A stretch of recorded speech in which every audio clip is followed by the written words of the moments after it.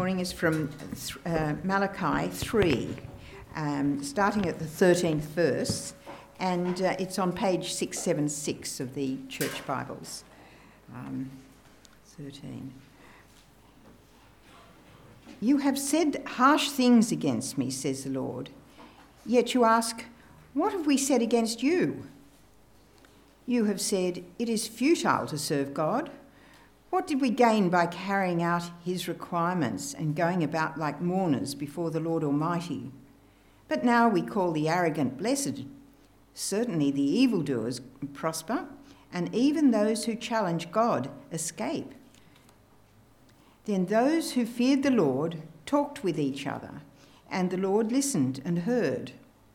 A scroll of remembrance was written in his presence concerning those who feared the Lord and honoured his name. They will be mine, says the Lord Almighty. In the day when I make up my treasured possession, I will spare them, just as in compassion a man spares his son who serves him. And you will again see the distinction between the righteous and the wicked, between those who serve God and those who do not.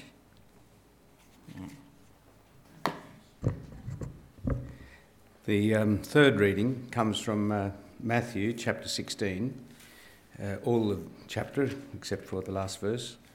It's just after Jesus has fed the 4,000 people and then moved to the vicinity of Magadan. The Pharisees and the Sadducees came to Jesus and tested him by asking him to show them a sign from heaven. Jesus replied, when evening comes, you say, it will be fair weather, for the sky is red. And in the morning, today it will be stormy, for the sky is red and overcast. You know how to interpret the appearances of the sky, but you cannot interpret the signs of the times. A wicked and adulterous generation looks for a miraculous sign, but none will be given except the sign of Jonah. Jesus then left them and went away. When they went across the lake, the disciples forgot to take bread. Be careful, Jesus said to them. Be on your guard against the yeast of the Pharisees and the Sadducees. The disciples discussed this among themselves and said, it is because we didn't bring any bread.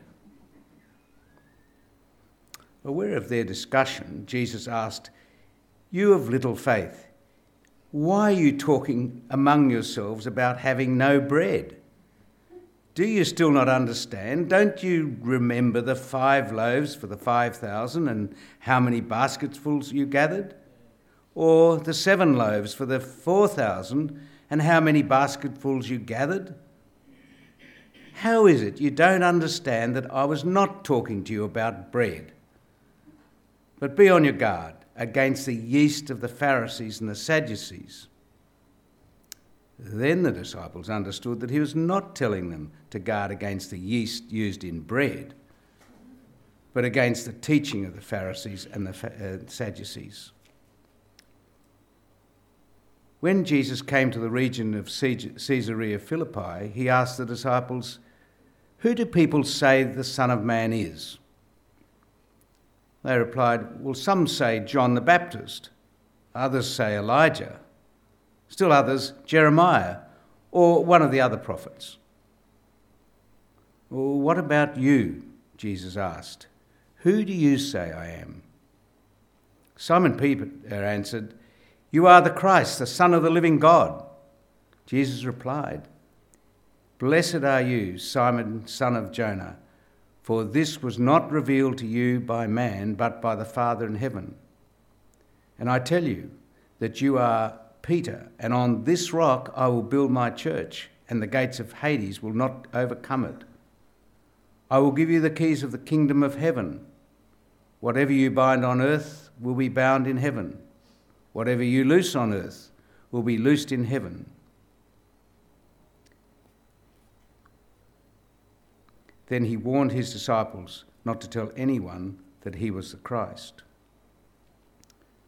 From that time on, Jesus began to explain to his disciples that he must go to Jerusalem and suffer many things at the hands of the elders, chief priests and teachers of the law, and that he must be killed and on the third day be raised to life. Peter took him aside and began to rebuke him. "Oh, never, Lord," he said. "This shall never happen to you." Jesus turned and said to Peter, "Get behind me, Satan. You are a stumbling block to me. You do not have in mind the things of God, but the things of men." Then Jesus said to the disciples, "If anyone would come after me, he must deny himself and take up his cross and follow me. For whoever wants to save his life will lose it, but whoever loses his life for me will find it. What good will it be for a man if he gains the whole world, yet forfeits his soul? Or what can a man give in exchange for his soul? For the Son of Man is going to come in his Father's glory with his angels, and then he will reward each person according to what he has done." This is the end of the reading. Lord Jesus, we see your power in so many things, even in small things like the Stocklands decision. You are sovereign there, and you want people to hear about you there and all over the world. Help us today to see your power in Scripture and to be reminded again of your power and majesty and how much you love people and how you're building your church. And we ask it all in Jesus' name. Amen. There's a promise in here that's embedded in the passage we're looking at today, and sometimes it's obscured by a lot of other things going on around it, debates. Is Peter the rock? And sometimes we miss a small promise, and I want to hone in on this promise today. Jesus says, "I will build my church, and the gates of Hades will not overcome it." So Hades seems to be a place where unbelievers go after they die, held there until the final judgment. And if Jesus doesn't step in powerfully into our lives and save us, that's our destiny. This is battle imagery. Jesus often uses spiritual battle imagery. Even the word salvation that we use quite a lot, that's a powerful word. That's battle imagery. Jesus saves us. He rescues us from Hades, and he brings us into some wonderful, glorious kingdom that we hear about in Scripture again and again. And Jesus is building his church by rescuing us, saving us, and the gates of Hades will not overcome the church because Jesus is powerful. Jesus is building his church, and it's not because we're great. It's not because of our power. We are just people who are being saved, people who are being rescued. And it's not because of the disciples' power. Sometimes people think the disciples were superhuman. But how does Jesus depict the disciples again and again? They're slow to learn, aren't they? He says, "Oh, you of little faith." Some people say that Peter is the powerful one, not the disciples, Peter, and he's the rock that the church is built on. But I believe the confession that Jesus is the Christ, the Son of the living God, is the rock that the church is built on. But some people believe the power is in him, and then somehow it's passed down to others. Well, how does the Bible depict Peter in this passage? In fact, Peter doesn't even know that his objectives are clashing with the objectives of Jesus. Jesus turns to Peter and says, "Get behind me, Satan. You're a stumbling block to me. You do not have in mind the concerns of God, but merely human concerns." So Peter recognises who Jesus is, revealed to him by God, but then doesn't want Jesus to fulfill his destiny. But Jesus must fulfill his destiny to rescue us. So the church has been building. Jesus has been building the church, and it's been building and building and building numerically and in Christ's likeness as Jesus works in all of our lives. And it's not because of us, not because of the disciples, it's not because of Peter, and it's not because of religion. Back then there were two religious groups, the Pharisees and the Sadducees.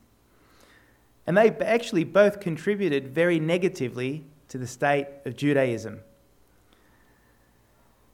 They understood that he was not telling them to guard against the yeast used in bread, but against the teaching of the Pharisees and the Sadducees. So it's not religion, it's not Peter, it's not the disciples, it's not us. The power is in Jesus, and a powerful message that has been sweeping through the world for 2,000 years, that Jesus is the Son of the living God, the Messiah, the powerful Saviour. And for 2,000 years, Jesus has continued to build his church like a vast army armed with hope, promises of Jesus, and with love. And that army has been growing because many, many children, all the great revivals have been mainly young people, even the Great Awakening in the States, hundreds of years ago. Many young children are hearing about Jesus. They recognise his beauty and they're accepting him. Now, did you know that 80% of people become Christians between the age of 4 and 14? I'm going to do a quick show of hands here. Who became a Christian before they became an adult? There you go. I reckon that's about 80%. Compassion is a part of that. We work with 7,000 churches and a growing number of churches, and we care for 2 million kids in the developing world. And we are armed with the promises and the love of Jesus. And the church has been bringing restoration and hope to the lives of many people and saving people from Hades. And you know, simple things that we do, simple acts of obedience, are supporting growth of the church. So it's not our power, but certainly simple acts of obedience are powerful in themselves. The fact that you exist, you're raising money to build a church, you've existed for a long time as a local congregation, and there are hundreds of thousands of faithful local congregations around the world. So please keep being generous to the ministry of this church. The simple obedience of your pastor and the pastoral team to keep Christ-centred, to keep focusing on Jesus. Simple act of obedience from people who are pastoring you. Just the simple hope that we have in Jesus is powerful. But there is a thief who seeks to destroy. He seeks to take away that hope. And that explains the existence of poverty and all sorts of horrendous oppression all over the world, not just in the developing world, everywhere. There is a thief who seeks to destroy. Jesus said he is a liar and he is a murderer. And we see the impact of his work in the world. In 1 John 5, we're told, we know that we are children of God and that the whole world is under the control of the evil one. But Jesus is more powerful. He has the power to rescue people from the evil one. He has power to rescue people from Hades.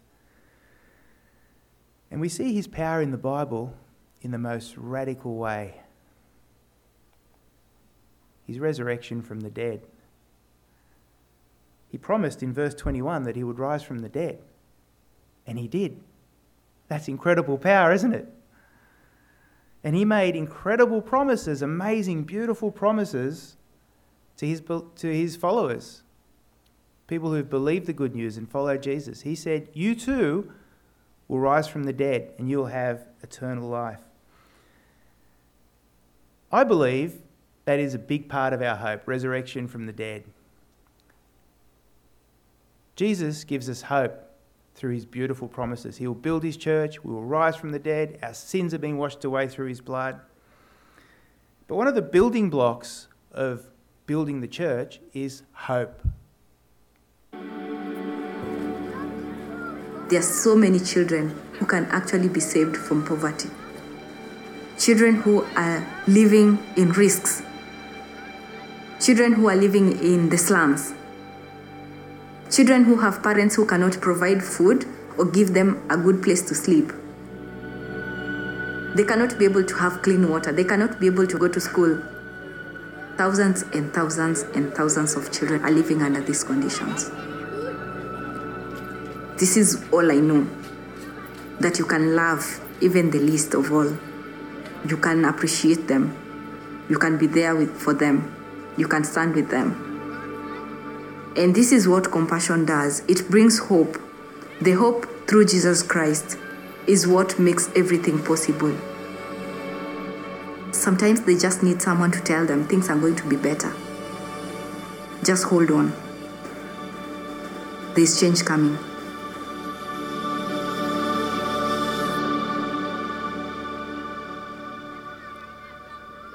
So for 2,000 years, Jesus has empowered his church to share this hope with kids and with adults and to people in the most hopeless situations. Now, when I was in Indonesia, I met people in the most hopeless situations, but their lives were being transformed by the hope that is found in Jesus. There were a group of 35 of us from 8 different churches. We visited over 40 sponsored children. People said that week was life-changing. There's something about poverty that degrades, and it's a refrain. I felt like I was a piece of rubbish because I live in a rubbish dump. It brings shame and it brings despair. But the hope that comes from God, I have gone one slide too far, haven't I? That was the first day. So actually we visited 10 churches in 7 days, and I'm only going to talk briefly about 4 of them. Poverty degrades, but the hope that is found in Jesus does not put us to shame. God's love has been poured into our hearts, as we read in Romans 5, through the Holy Spirit who's been given to us. And I was reminded of this on our first home visit, day 1 in Indonesia. As always happens on these trips, God just bombards my brain with verses, and they come to life in that moment. On the first day, we asked the mum, what can we pray for at the end of the home visit? And the husband's sitting right next to her, and all the kids are gathered around her. And she was crying, and she said, I just want my husband to know the heart of Jesus. So the kids were all believers. The mum was a believer. They'd come to faith through the ministry of the local church. But the dad had gone from a life of hard manual labour to drinking, to gambling, to drugs, and in and out of jail, total loss of hope, and a life of destruction and heading for Hades. And all the stuff she could have asked us to pray for, she just wants her husband to know the heart of Jesus. She knew that Jesus had transformed her own life and her own thinking. Even though she was living in relative poverty compared to us, she was joyful and happy because she had that hope. And she knew that her kids had that hope, and her 4 kids were serving in church because they had the hope and they wanted other kids to have that hope. That church, that little church, looks after 332 of the poorest kids in that community. You imagine 332 kids and their families receiving the good news, receiving the love of Jesus and the good news about Jesus. So I could see the gates of Hades were ready and open and willing to take in more and more people, but Jesus was rescuing child after child, family after family, because the Holy Spirit was drawing hearts to Jesus, the powerful one, and the eternal hope that's found in Jesus. So this was day 2. I'll see if this works. Doesn't work. That's my daughter Penelope with a lanyard, and little boy in red that appears in 2 of the photos. That's Abraham. So my 3 youngest kids and my wife are on this trip. I'd taken my other daughter earlier the previous year, and we sat with Abraham and a mum. They're a Christian family. The beloved husband had died a couple of years ago because of an illness. If you get sick in the developing world, often you just die. In the meantime, Abraham, because he'd lost his dad, found himself in poverty, but he entered Compassion's sponsorship program. Now, Abraham was registered but not sponsored yet. He was still looking for a sponsor. And we asked the mum, what can we pray for? She said, oh, well, pray for him because he has seizures regularly in the heat. And he was receiving medicine from Compassion for that. Also pray for him to know and fear the Lord all his life. And pray for a good sponsor. And there we all were, and my 14-year-old daughter Penelope said, Dad, can I sponsor him? Now, of all the kids, she was the one that never expressed any interest in sponsoring a child. But we sponsored Abraham. And that was because Jesus powerfully was prompting her to care for another person. That's another way the church has grown over the last 2,000 years. Jesus has been prompting people to share the good news, to share the love of Jesus with people. It's not just head knowledge, it's living out Christianity. And I was so proud of my daughter. There was something pretty shocking, though, that I asked. I said, what can we pray for? What are your biggest expenses? She said, look, we're doing okay. Food is one of our biggest expenses, but transport. I thought, transport, that's weird. because they live a little bit away from the church and the Compassion Child Development Centre, so she needs to get him there safely when she's working at a checkout at a pharmacy. And she needed a safe driver who knew what to do with him if he had a seizure, but also so he doesn't walk to the project, walk a long distance. Because the mentor of the child, lady in the white jacket, she conservatively estimates 40 to 50% of the kids in that village have been sexually abused. It is rampant in the developing world. Abraham's mum knows that if she can just get him to church, everything will be okay. She knows at church, God's holiness is everywhere, in holy relationships, in prayer, in listening to God speak in Scripture. And there are tireless mentors who are caring for kids and pastoral workers who are caring for kids. It is an oasis. And that's how the church is in the developing world. The church is the oasis, the light on the hill that people are drawn to. And Abraham's mum knows if I can just get him there 4 days a week for the Compassion Project, everything will be okay. Now I'm going to show you a short clip. I met Angeline in the Philippines a few weeks ago. I was there with St Albans Anglican Church in Five Dock. Angeline's dad is now out of jail. She is now, since this video was made, she is the major breadwinner in the family. She got her dad out of jail. All her siblings are going to church with her, and her dad is going to church with her.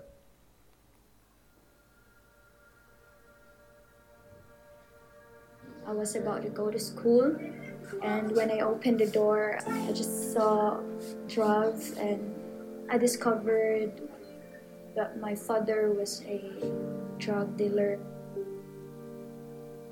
Every time my classmates ask me about my family or what's the occupation of my parents, I don't tell them directly the truth, and because I am ashamed. Shabu, which is equivalent to a low-quality meth, is very rampant. We have children, ages 11, 12, who starts taking drugs. I know that I would be encountering some problems with Angeline because Angeline came from a very dysfunctional home. I counsel her, Angeline, just don't mind about what is happening in your family. Mind about yourself. Mind about the Lord. Mind about everything what you are doing here. There was healing.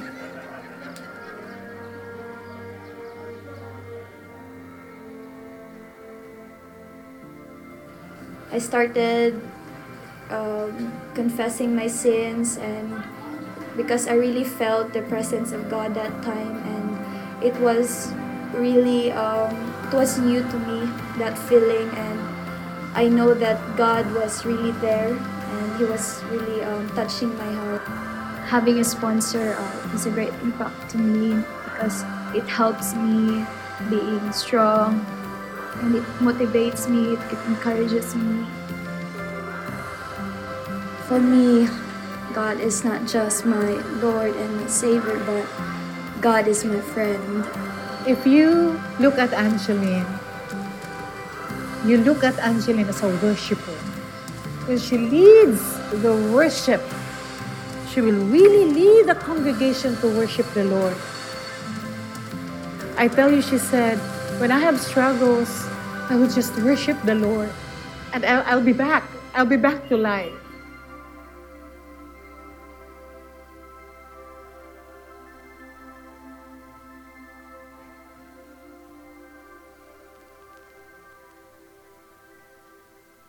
I love that church. Second time I visited recently, and they're doing outreach to 800 Compassion kids and many mothers, and many of those mothers are prostitutes. It's in the red light district. Even the prostitutes in the town are coming to the oasis that is the church, the light on the hill, and they're hearing about Jesus, and their lives are being transformed. We heard many testimonies. Day 3. I was reminded of Malachi. We heard Malachi chapter 3 read before. I was reminded of Malachi chapter 4. He will turn the hearts of the parents to their children and the hearts of the children to their parents, or else I will come and strike the land with total destruction. This town is known as a gangster town. A lot of terrible things are going on here. But one of those people who was making money from illegal activities was bringing his child to the program. And he had repented of what he was doing in the past few months. And he was relying on more honest means of earning income. But there aren't a lot of possibilities in the developing world if you're not educated. And that's one of the reasons Compassion wants kids to be educated and tutors them after school. Now, Christian's father was a role model to the other gangsters in the community. Now, many dads are coming to the church with their kids and they're hearing about Jesus, who is powerful. And he praised God because every time he was in dire need, even though he wasn't earning money from a life of crime anymore, God had miraculously provided. But of course, it was the church providing, and behind that, there was a sponsor funding that. Urgent repairs to the house, paid for his wife's eye operation, and the culture of the town was turning around. So people were going headlong in towards destruction, but in this town there was amazing restoration. And not because of Compassion, because of the power of Jesus and the power of the church. Compassion was just funding that ministry that already existed. So I could see the destructive power of the evil one in that town, but that Jesus was powerful to save. Day 4. I was reminded of Jeremiah 29. I know the plans I have for you, declares the Lord, plans for welfare and not for evil, to give you a future and a hope. Then you will call upon me and come and pray to me, and I will hear you. So this was really confronting poverty. I think some of the worst poverty I had seen. And the kids are in church every day. Compassion's running the program there every day. The kids are eating there every day. There is actually no church building. There's a child development centre.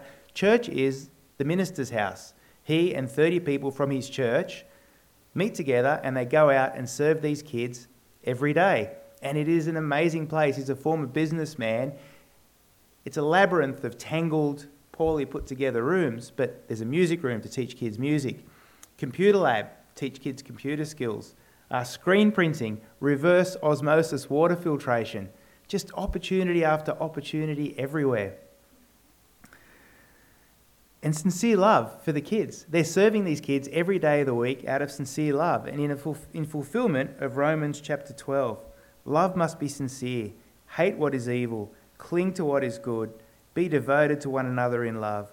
Honour one another above yourselves. Never be lacking in zeal, but keep your spiritual fervour serving the Lord. Be joyful in hope, patient in affliction, faithful in prayer. Share with the Lord's people who are in need. Practice hospitality. Well, this is my favourite story. This is my son Marky when he was 8 years old and he sponsored Geraswanda.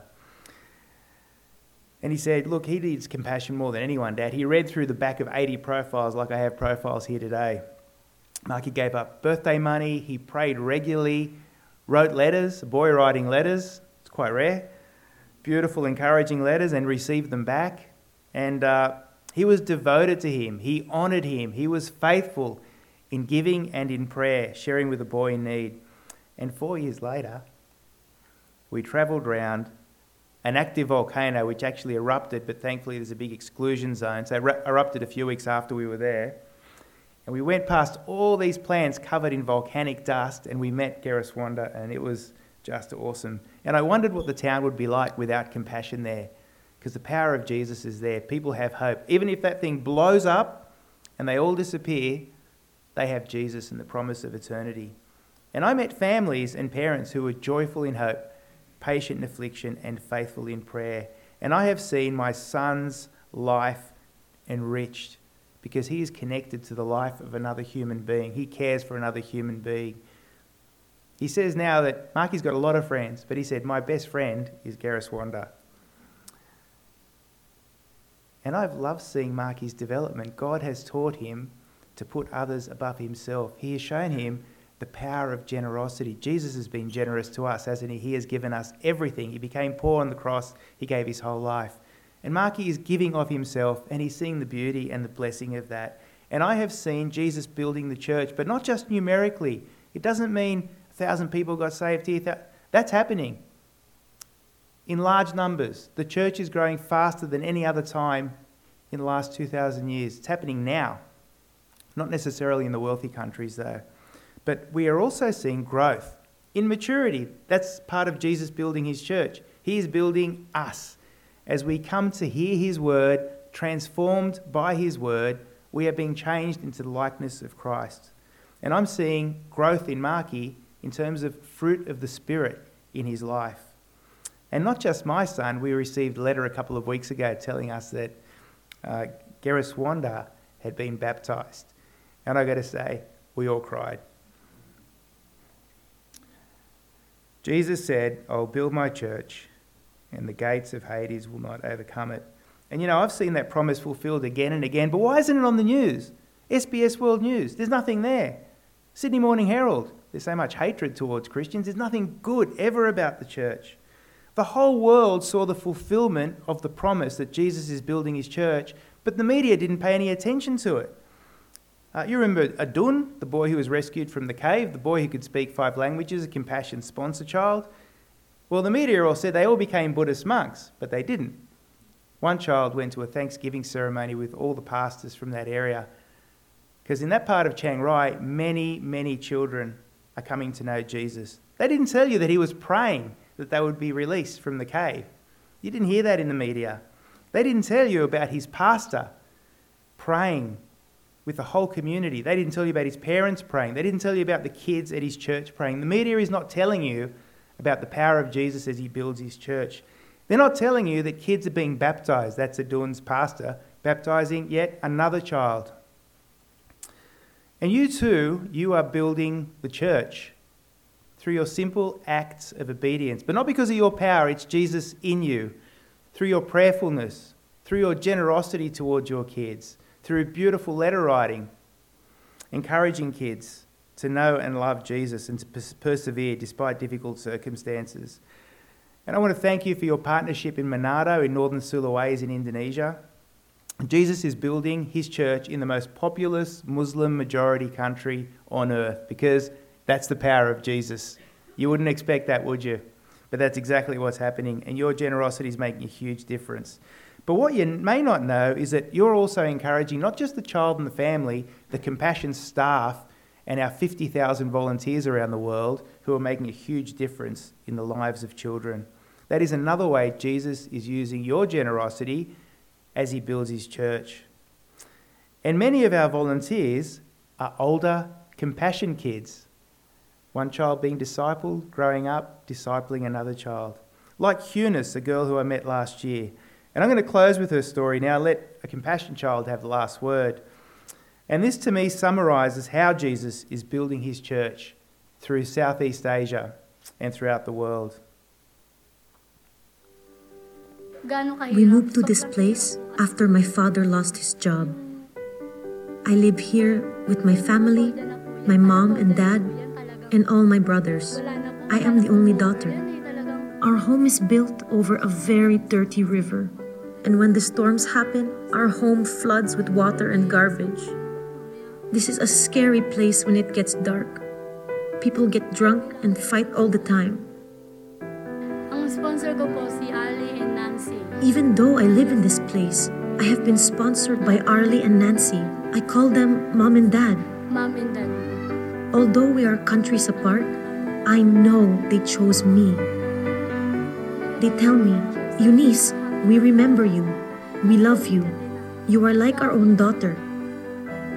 Because of my sponsors, I had the opportunity to go to the Compassion program at the church in my neighborhood. For all these years, my sponsors and my church have helped me to receive better food and medicine. With the help of my sponsors, I will be able to work to help my own family. When I was 9, my Compassion teacher shared Jesus with us, and that's when I accepted Christ. Even though I am poor, He has provided my church. He gave me sponsors who love me. God will never leave us. I want to share everything I have learned with kids who are like me. I want them to feel the joy of having a sponsor, to get a letter that says, I love you. I want to serve the Lord, and I won't stop serving Him because He does not stop loving me. There are children around the world waiting for a sponsor like you. Release a child from poverty in Jesus' name.